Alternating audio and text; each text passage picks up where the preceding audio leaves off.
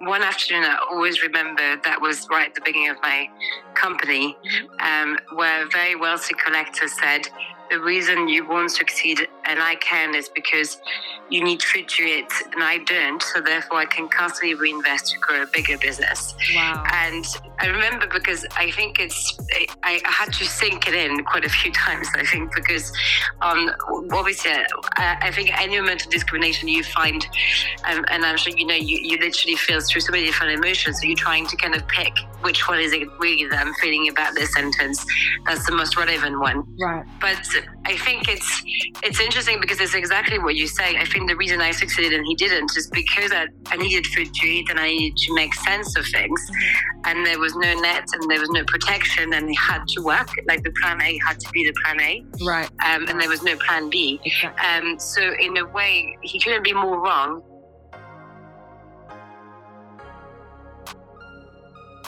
Welcome back to Conversations with Her. My name is Phaedra Prendergast, Editor-in-Chief of WTC Magazine, the #1 print and digital magazine for all things enterprise and community.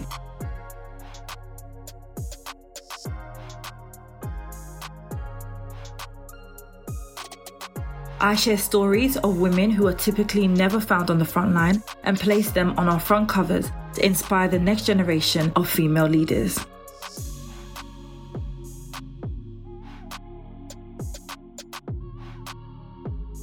This week, I'm joined by the phenomenal Maureen Tanguy, founder of the Empty Art Agency, the first talent and creative agency of its kind, challenging the art sector's traditional model and providing opportunity and platform to all upcoming artists across the world.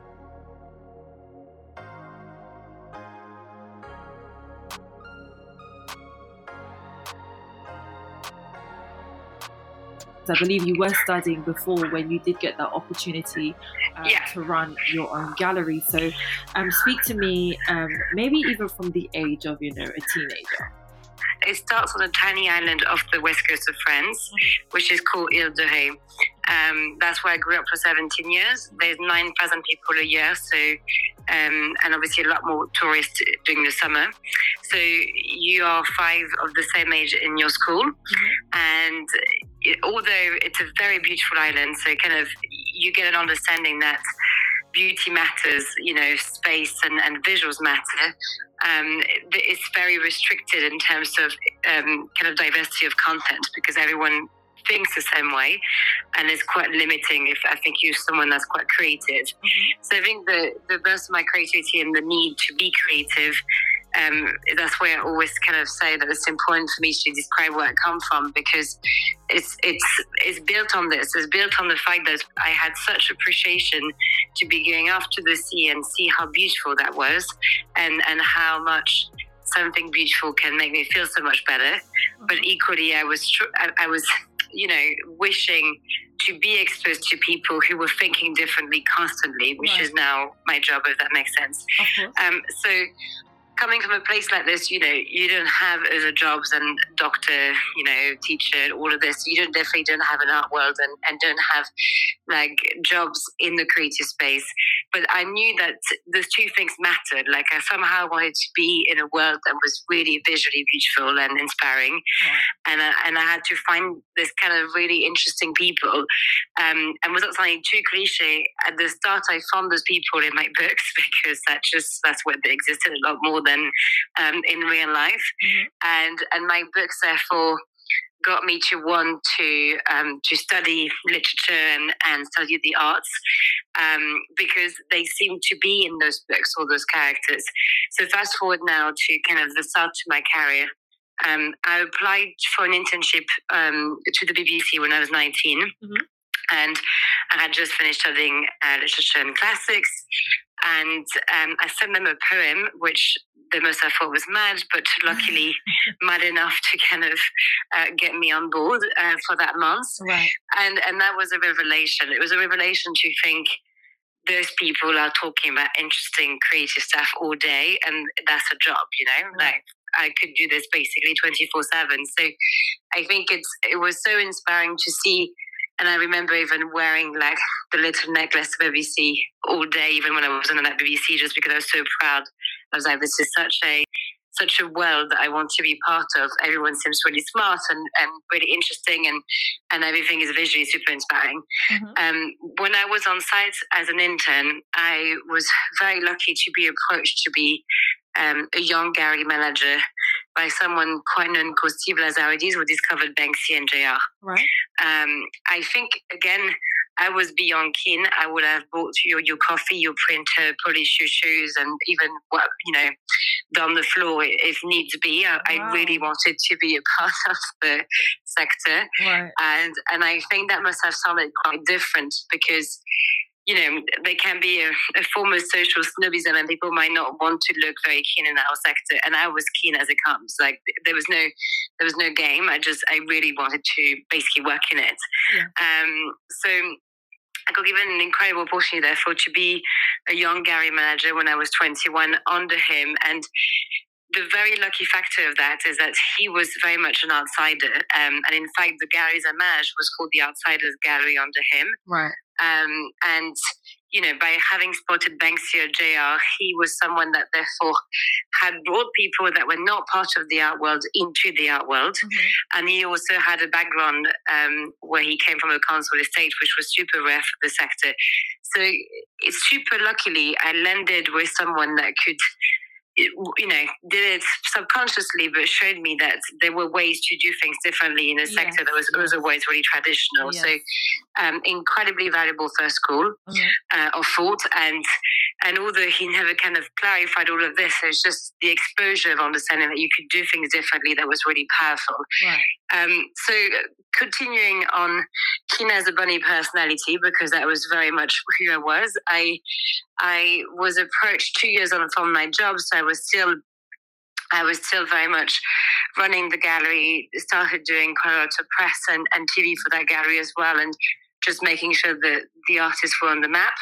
I had an investor called Steph Sebag, and so Steph was owning an advertising company in LA, and he had been traveling to London for a shoot that we're doing. He walked into the gallery and he wanted to invest in someone to open a gallery in Los Angeles. Felt that I was the right candidate for the way I was, talking about art, which he felt was very different to the way that usually it feels quite closed off. So at 23, that was 2 years later from I started the job, he said, how about we do you an investment visa and I invest on you to open your own gallery in LA.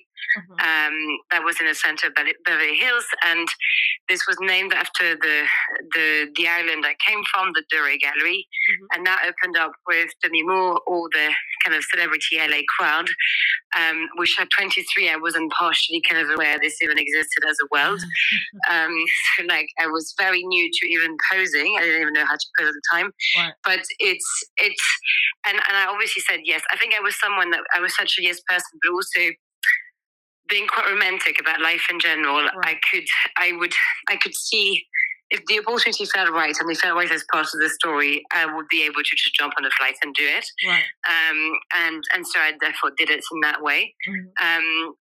So when in LA, I was like, okay, well, you are now getting more and more exactly to what you wanted to do, working with really interesting creators and artists, and being inspired by everything that's beautiful.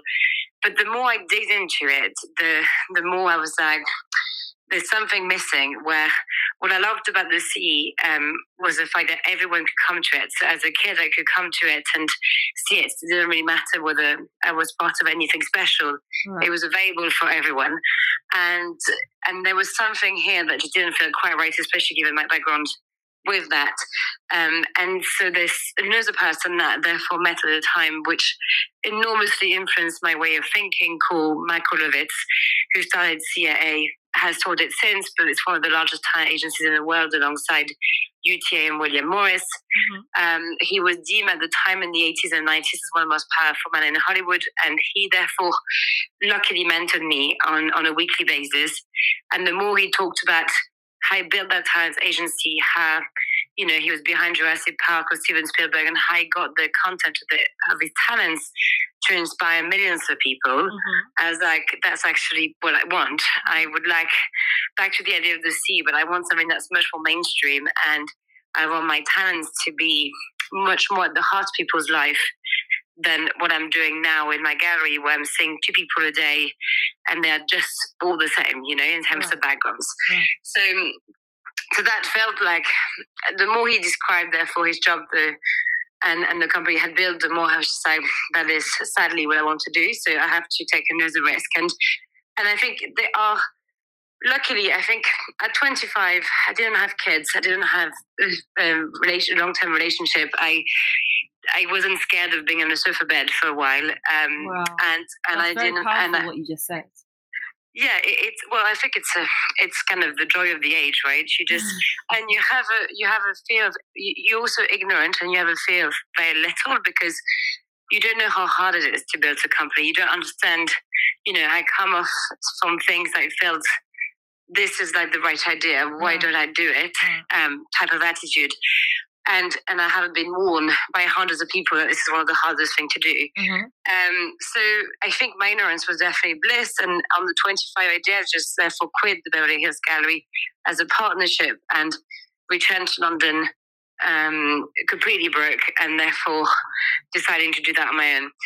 And it felt right. As far as those things, I think maybe when you're a romantic character, you just like, it just feels right, so I've just got to do it. And therefore those principles were applied. And we are now at MT Art Agency. I remember strongly the day I just sat down and on a piece of paper put all the key values of the company that I would never compromise on.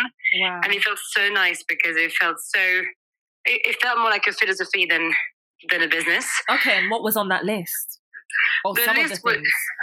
I think it was kind of out of the back of my LA experience, of really never compromising on the fact that my talents will be part of everyone's life and will inspire everyone.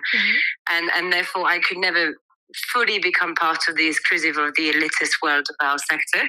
I could for sure, I think my idea of being inclusive is that I could definitely sell to them and I could have my talents work with them, but that could not be my only world, because I would die slowly, I think, if that was all I was doing. And I couldn't do that. Physically, I couldn't do it. I think the user values, which was, and I think it's interesting because we became the first B Corp in the sector, but the user values were, I think we were quite left-wing socialists for the sector. And I think at the time I used to look at this when I wrote on a piece of paper thinking, how am I going to match this with one of the most conservative sector?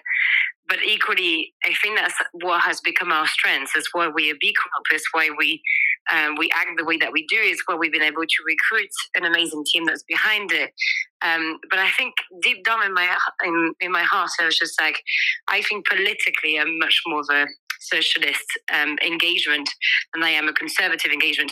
And I have to somehow respect that within the engagement of my business. I can't have poorly paid intern. I can't run any of the companies the way the sector is doing it. And I think with, again, the age, you just like, I'm just going to have to do it differently, obviously, kind of not understanding all the challenges that will come with it.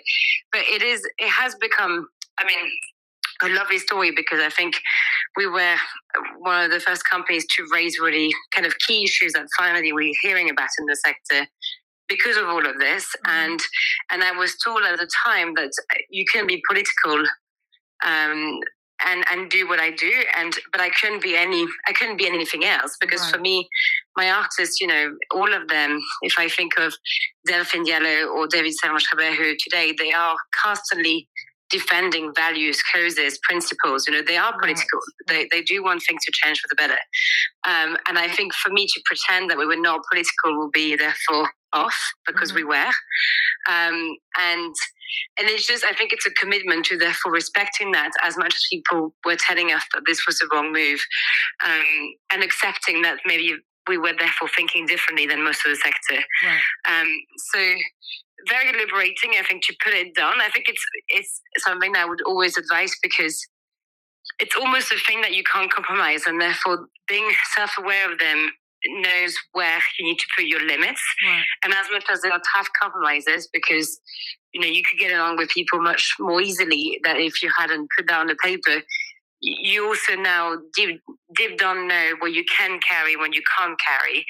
And I know there's certain artists, because of the way they behave, or morally or anything, I couldn't carry them. I couldn't have them on board, and same with the team as well. And I think that's nice, because it means your vision, the culture of the company, the values that you put behind it are quite clear.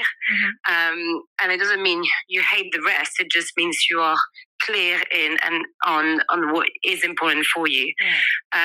So without knowing this, it wasn't a business strategy. It was very much a philosophy strategy. But I think looking back, it was actually essential. I think this is, now that we've been making that little video today, and listening to all our community, we hear the word vision a lot. And for them, it seems quite powerful, the strength of the vision we had in the beginning. And I think that's because that vision was not resting on a business case. It was resting on a philosophy case. It was resting on values more than purely we saw a gap in the market and we wanted to make tons of money from it. Right. But luckily, this has ended up being a business that also economically made a lot of sense, as long as made a lot of social sense as well. So we're really lucky and fortunate that we're in that position where we think we're doing the right thing, and we hope we are. But we also are growing a business, if that makes sense. I mean, I think it's quite magical at the stage we're in. We are the suppliers to the Crown Estates in Westminster for public art here in London. There's really amazing public art project in the centre of Paris with like 800 meters with our artist Sabe, with the Eiffel Tower, Mayor of Paris, the Financial Times, and then 30 companies. And we have been able to do projects that I think it's a little contract with yourself that I'm sure you can relate to, with that 5-year-old self of, with me, when I'm like, that my 5 years old will be really happy. Like I keep on stepping onto cool campaign or public art projects or collaborations that they've done, or even sounds silly, but June Andrew, this one you may have been, I think, yes, actually she was part of your conference. You wouldn't know June. Yes. So June just got a work of David today, one of our artists, and she was part of the video today as well, and she cried when she saw the work. And I think I'm really building something that I think my 5-year-old could attend every day of my life and be like, I'm really happy what I'm saying. So it's a really nice, it's such a lovely emotion to see, we've succeeded to build a story that makes sense, really 360. And I think all the projects, I hope that people from every type of background are hopefully, very inspired by what we're doing. So it's become a reality, which is quite magical for us to witness. Definitely. I really love that. And tell me about, the people that you work with, your artists, your team, and so on. Where did you find this passion, or when did you realize that you had a passion, for people and this industry? And just like you said, it wasn't that you just saw a gap in the market and, what was just after wanting to make a lot of money. You genuinely actually care about what happens in that industry. So when did you realize that this was something you really wanted to go for? And how has that kept you going, even on those days where it's been, harder than usual, where you're not as motivated, but you just know you have to keep going for all the people that do need you? Yeah, I have the answer for that. So I think first and foremost, I think maybe that's why Michael Ovitz was so inspiring from the Hollywood side. But I love stories. I love good stories. And I think we all do. I think given what you do, I think you would also relate to liking good stories. And so I think my artists are that for me. Like, I can have a shit day and I can sit like today when I saw David speaking about his art and him as a person, and it just calms me down and makes me feel so much better just about the world, about everything. It's such a nice calming feeling to think that person is uber talented, is really inspiring, and how nice are we putting a spotlight on that as a job. So I think that's where it first started, because I remember even in tough days, just listening to their thinking, to what they're trying to push. They're so much more courageous than I. Like, as an entrepreneur, if one of my artists fails, it's difficult, but I have other artists that are striving because the company is striving. They've got just themselves, and of course they have assistants and everything, but they very much put their name on the line to making sure that they will succeed, which is a courage and and a bravery that I really enormously respect. So I think them first and foremost are the people that we work for. After this, I think, of course, like all the businesses has become most of my clients where, we now have clients who completely trust us. We are at the minute working on Piccadilly Circus on doing a really crazy public art project there. And I have now clients who are talking again to my 5-year-old self and asking me what is the most magical thing you can do with your artists on this. And I'm super grateful for this, because I can take like what used to be just pure imagination and make that tangible, which is very powerful for the brain. They apparently say that happiness is built on people who go from ideas to execution constantly, because I think there's something quite magical to think, your brain or multiple brains came up with something ideas-wise, and then you get to touch it or feel it like a few months later. And I think that's almost like a body and mind thing, where like you feel really kind of happy about that. Team-wise, I think it's, and I'm sure you've been there as well, it's a long road of finding the right people. And again, I think the reason of my current happiness is because like Lise, Arlo, and Jan Matthias, who are two of my colleagues, have sold their companies and joined me. Jan has led his creative agency for 20 years, and Lise has led her tech and art platform for 6. And having ex-entrepreneurs on board, behaving in an entrepreneurial way, is amazing. They are smarter than I. They are more expert than I on many topics. Wow. And so I think I was someone, I love freedom and I love independence. I don't like being the police person of anyone. And I think my happiness team-wise is really now coming, in the sense that like I have people who are teaching me things constantly, who are way smarter and who I can constantly work with as equals. And of course, we have a junior team, but I think that's really kind of at the heart of why the business is doing really well.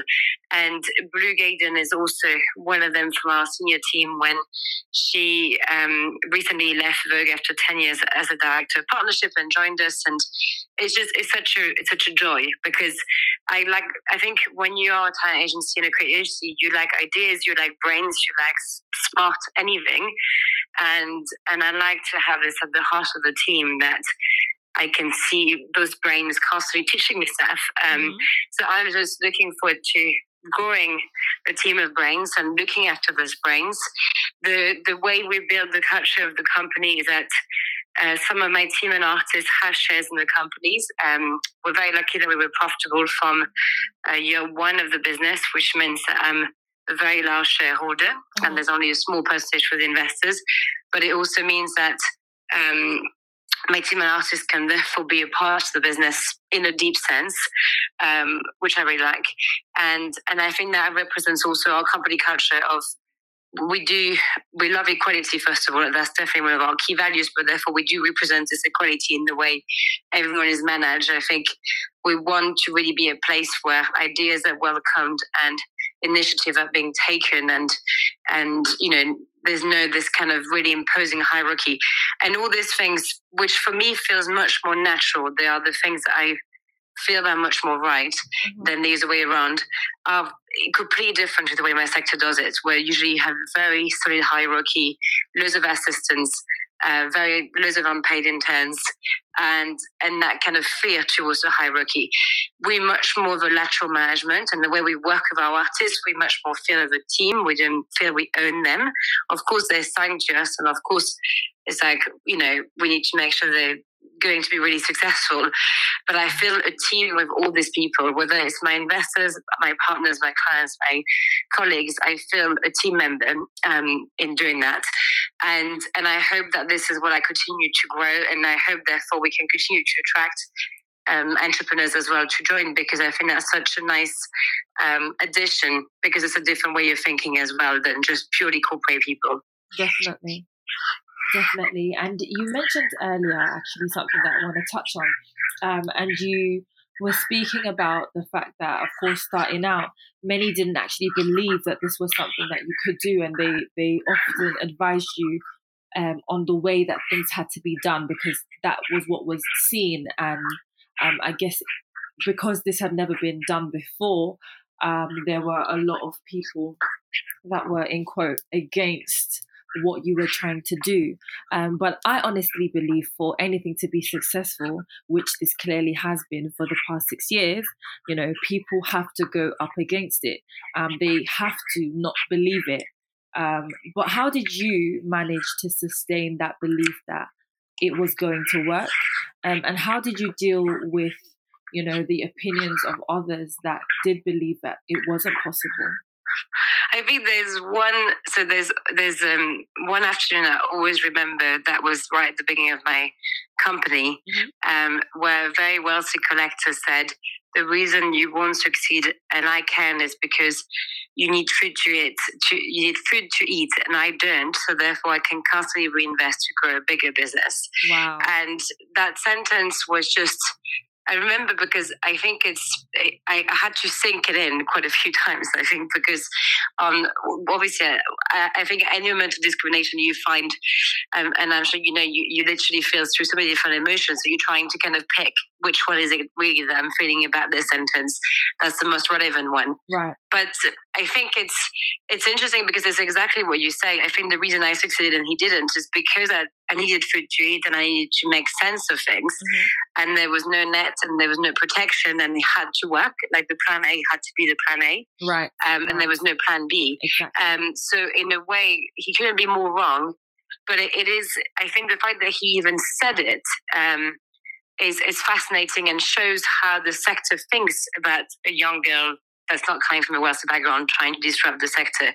And I think I've overheard this over the first few years where statements like being too ambitious, whatever that means, which I think is very also European, less American about it, and just statements that were very harsh, which shows a deep fear to change something in the sector that has been seen as not being able to change, because 90% of the demographic of the sector are people who do not like change, are very conservative, inherited a lot, and therefore do not kind of welcome change. I guess as a business style, I always negotiate on principles. So even when I make deals financially, I have thought about both parties and I try to really make sense of a deal that suits both parties. In the way I therefore responded to it, it's the same way I responded upon principle. If I'm convinced of something upon principles, it's very difficult to make me let it go of that, because it's a small anger inside the stomach to think that this person can still say this. I think there's almost a duty to think this has to change, because if everyone feels the sector only belongs to the very wealthy when the visual language belongs to all of us, and if you don't change that, I think it's very dangerous. I think it makes the visual language something that's a language that's no more about everyone and just for the few. And I don't know, all these things really bother my stomach. I think that the best way I can describe it is really being bothered in the stomach that this couldn't be something that could exist. And that's therefore would help kind of pushing forward. But it's just, it's a mix of anger, but also a mix of feeling that this has to exist. There's almost, it almost feels existential that this idea needs to exist.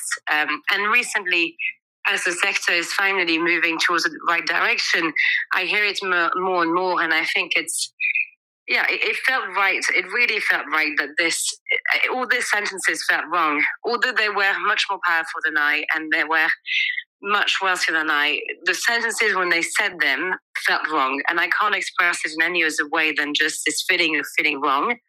And in my stomach, therefore, I was like, I can't accept it. There's something in my brain that just refuses to accept that sentence, because in that sentence itself, I feel very challenged to believe that's what we should hope for the reality, if that makes sense. Definitely. That definitely does make a lot of sense. And you mentioned something that I want to go into further, actually. And you said that it's almost the European way of thinking. And that just made me think a lot about something that was on my mind a lot, and something I've heard my own mentor talk about. And it was just that, of course, you've done business in America as well.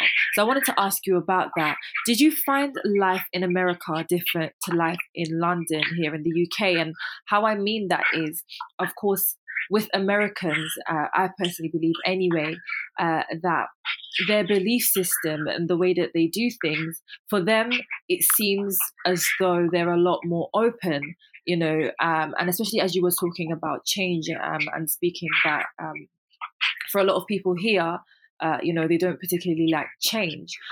Whereas I believe in America, it's quite the opposite.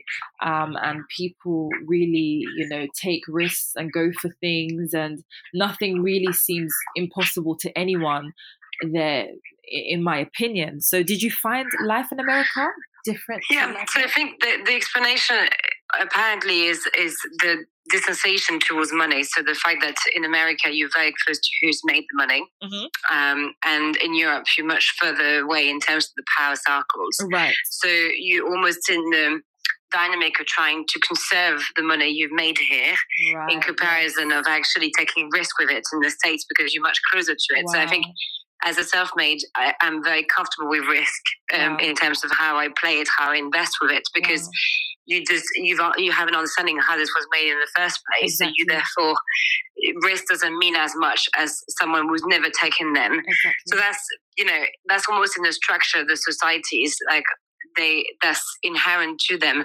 I think the reason, again, back to kind of access to visual language, but also access to successes in business, which is also what you're putting a spotlight on, is I got lucky to see people like Michael Ovitz, like Yannick Ponwood, of my earliest mentor and collective when I was even younger than with Michael, to see people who have made it in a big way. Right. And I think, and Michael and him both come from middle class backgrounds. There was nothing kind of inherently kind of special about their background that meant that they could be huge successes.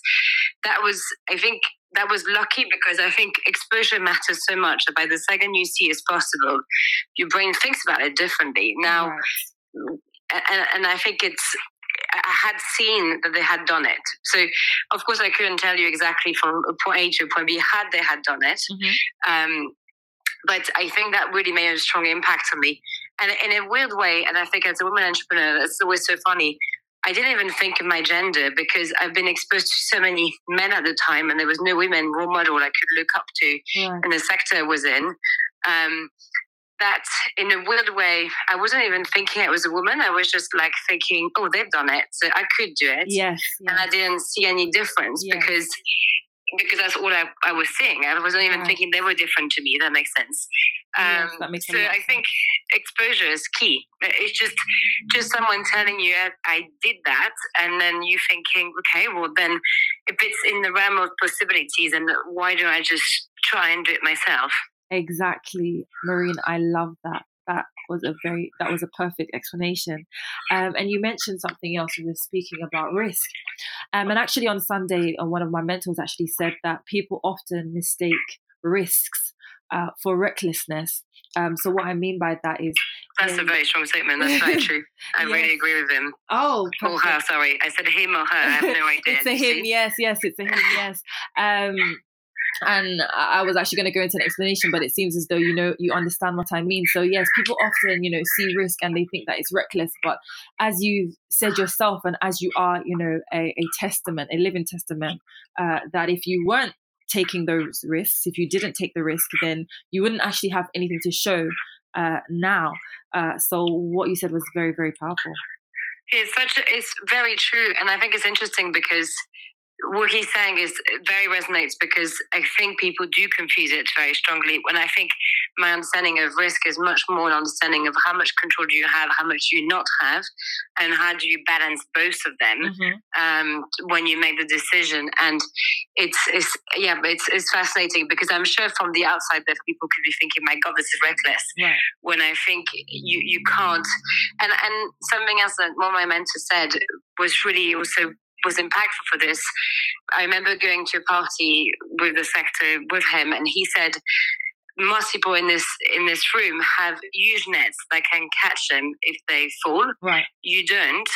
You need to build your net. And I think the fact that MT Art was profitable when very few now startups or businesses are profitable to start with, I think was built on that understanding that I had Yannick constantly saying, you won't have someone to catch you. So you need to really build foundations that are solid that you can rest on. Right.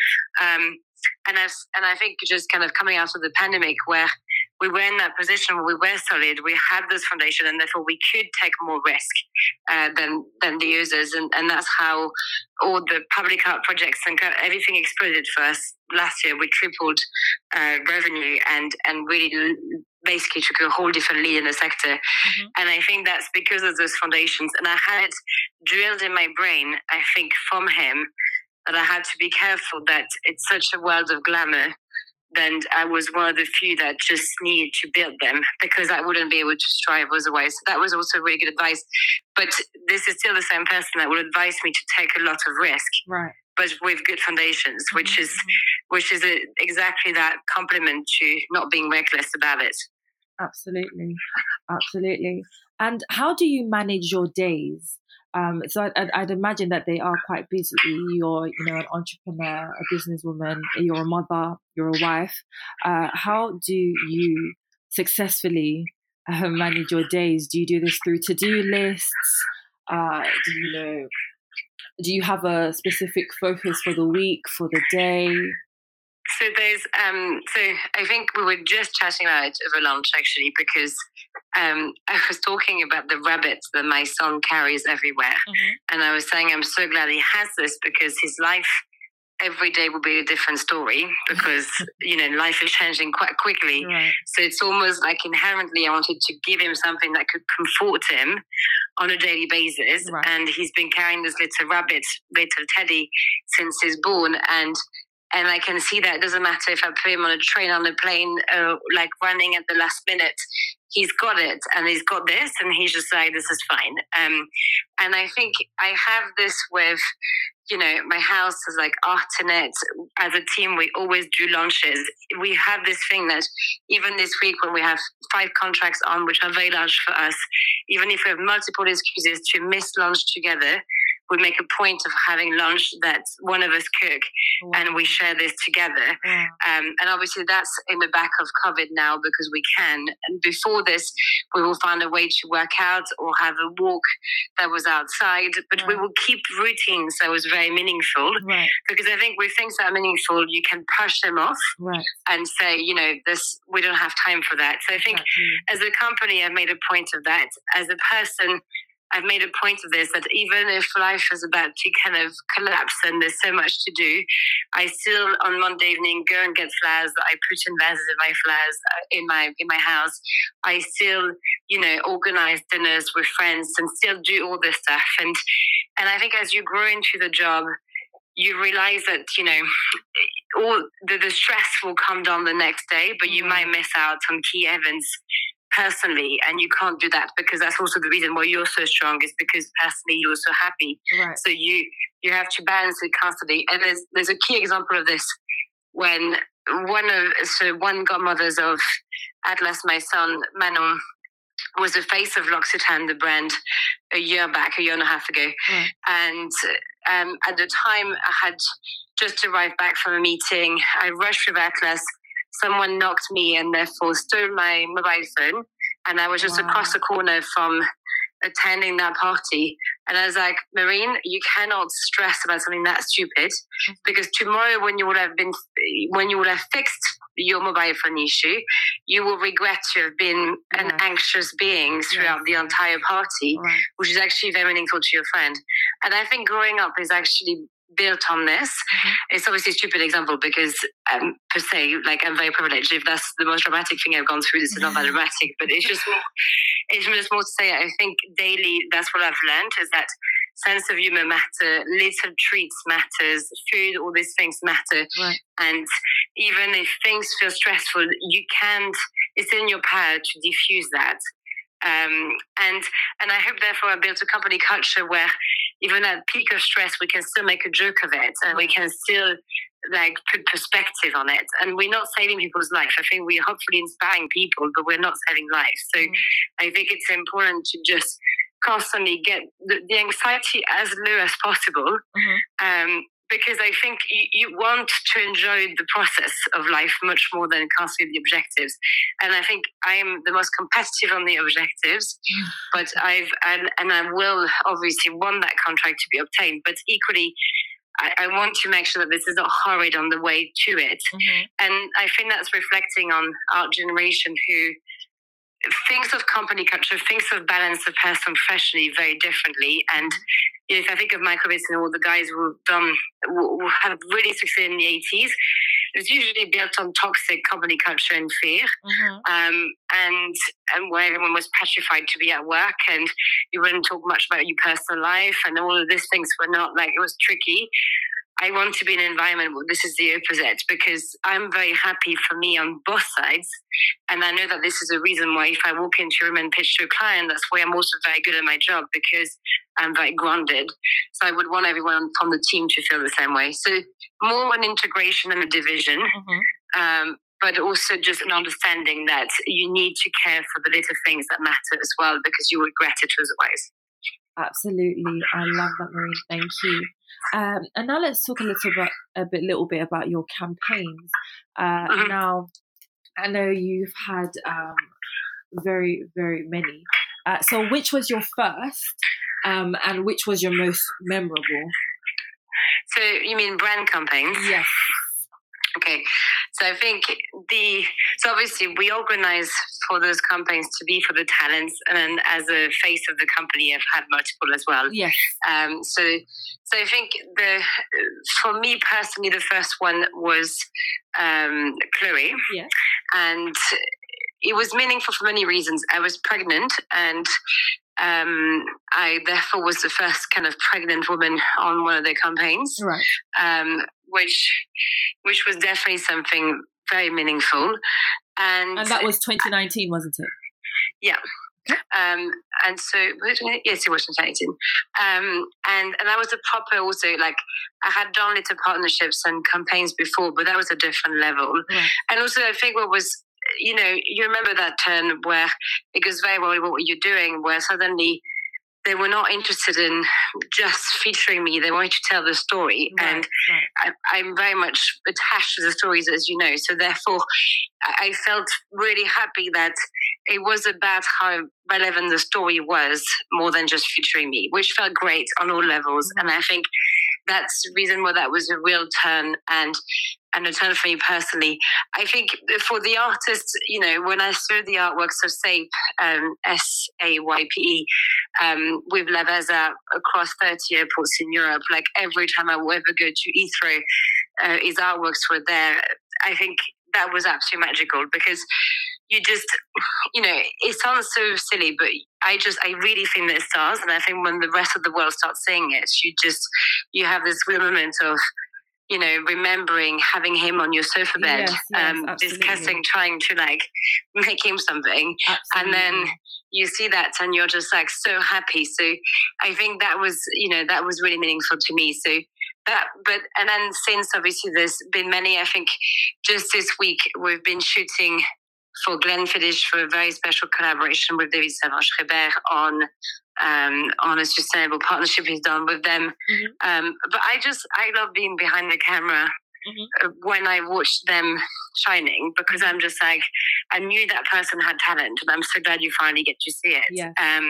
So that's most meaningful. And I think for me this week as well, because it's been a big week so far, it's not even finished. I was just on a Net-a-Porter shoot on Tuesday, which now feels like a week ago, in Kew Gardens. And it's nice. I'm at a stage where I'm liking the fact that it's really about what MTR stands for. They were really keen to talk about the B Corp values. They were really keen for the editorial to kind of dive into the story as well. Right. And that feels amazing. Also, the photographer, maybe her, Ronan McKinsey, was really amazing. And so I think all these things are right. And, also, I think I was saying this to my colleagues, but shoots have really changed and campaigns have changed. Well, again, this week, such nice people, such good vibes, people really trying to collaborate. It's less the thing of intimidation and more the thing of let's bring out the best in everyone. I don't have the model size, and I know that I do want it because I eat pastries and I love them. But I'm also like any other woman, I don't have a 14 years old face as well.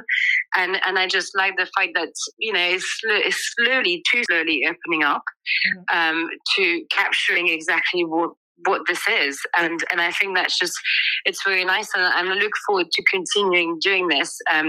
I'm very much happy not to have surgery and continue having wrinkles showing. And I hope as the story of Empty Art will continue to grow, then, continue to be part of that thread of the story and say, let people are continuing to grow with us in that sense. So I think that's what is nice about campaigns, that they capture you in different phases of your life every time, and they are building this little storyline or little chapters into one of them. Certainly. And I think my final question to you would be, do you often, envision your next 10 or your next 20 years? And do you actively make, intentional decisions now towards, those next 10 and those next 20 years? It seems to me like you would do, especially as you speak about your artists, you say that you saw what they could be. And it's nice now to see, others see them how you did. So I do believe that you are that person. Are you? Yeah, you're right, which is nice because that means we connect on that as well. So I do 10 years. I mean, it's a bit freaky because generally my life has happened to be exactly what my plan was. So I think my friends are just like, this woman is a freak, which I know is not. I don't want to advertise this because I think it also should be praised to kind of go with the flow. And of course, there's been huge highs and lows to highs ended up being my plan. So It's not like it's been a straight line and then plan achieved. Right. But I think the most important thing for me was, growing a company that was meaningful, had impact. Strive was at me as well, in the sense I could really now, if I'm not there for a day or two, it doesn't really make a difference. Like, there are really good people behind it. Right. That was important because, in a weird way, I like to create things that don't need me in the future. Right. And I think I have this relationship with the ideas that I create. And I want to build them in a strength that therefore they will strive and mean a lot of things because they're a strong idea. So I think that mattered. And I think my 10 years plan was that for Empty Art, where when I was 20, I knew I wanted a company that could be that. And I was lucky that 10 years on, this is what it had become. The motherhood thing was definitely completely on the cards as early as 1920. I don't know why, but I think it's funny because reading since, it's actually, luckily, a lot of my instincts turned out to be actually factually correct, which I say because normally you should be researching things more than just rely on your instinct. But I think at 1920, I was almost in full knowledge of how difficult it was to be boss and mother and having a company. I don't know where that came from because as a teacher and I haven't had kind of strong women entrepreneurs around me, but it was like almost an anxiety that I had to make sure that not the two of them could strive next to each other. And it was really my plan. It's always been my plan. And I wanted that because I knew that motherhood was something that was incredibly essential to me. And so I think plan-wise, this did happen as well. But, it's been so nice. Like, the best year of the company has been one since Atlas is born. So they've really been kind of going side by side in a way that they both celebrated. I don't have guilt for him partially existing, quite the opposite. It's full joy. And I wanted this for that kid. I think maybe because I'm a kid that was more by accident than fully desired, I wanted Atlas to be fully desired, and I wanted to be so excited that he existed, and that is the same with him. Right. Because I wanted him to feel everyone is welcoming me. And the company has been very welcoming to him, like all the artists, the same. That was super important for me because I felt I needed to give that mental strength to him as well. So it's just, that has been really lovely. My next 10-year plan is, I finished a book in January with a publisher here in London on visual diet, which is the idea that the visuals you consume every day, whether it's digitally or on public art around you, shapes you. They make you the person that you become. Wow. And obviously I go in depth about that. And historically what that effect has. Like if you grow up in an architecture that's very harsh, what does that make of you? And if you watch certain type of digital content, what does that make of you? So that's going to come out. And I think that's what I would like, is to really first push really the necessity of the visual world and the visual language, make it more diverse, more inclusive, because that's at the heart of everything that we do. I want to see MTArt becoming very large, but also therefore I want to be on the next step to learning how to do this, which is already starting. And also because I think I'm someone that knows that if life doesn't keep on changing, because I love movement, right. I might struggle to carry it in the same way. Right. So I think I always prepare for the next change, because I know my entire system likes change. Right. I like progress. I like, in a stupid 19th century romantic way, I like things to progress. Right. So I think I'm making sure that this will be the case, that I can be happy with the way the company is going. So that's just making sure that. And I think I've already started being more of a mentor for people in the sector, such as Katie Hessel, who's got the podcast Growing Men Artists, who's quite in my sector, right. and making sure that I can back businesses and to make a change again back in the sector. So I think hopefully I can have more of a macro involvement, less just your company,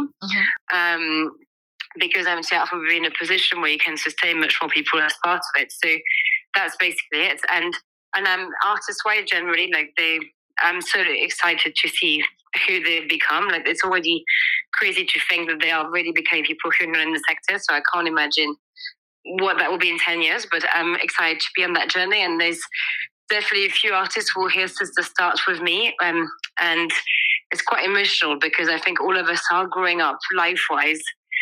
There was that lovely moment today where David was the first artist that ever signed Serge Schreiber, and just before he walked into the shoot that we were organising today, I arrived on my little bicycle, because I cycled from Waterloo to Wimbledon, and I decided that was the right thing to do. It definitely was not the right thing to do.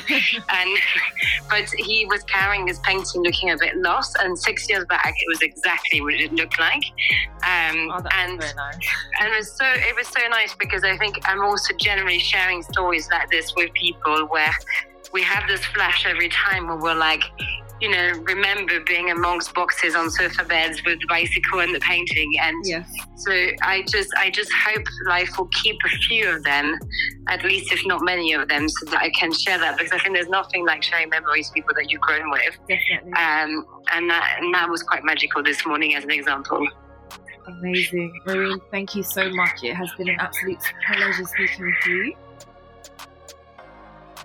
I must say, I really enjoyed that conversation. Thank you so much, Marine. It's always great to have you.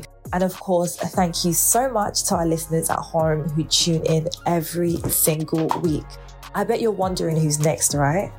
Well, you're going to have to tune in next week as we host another conversation with her.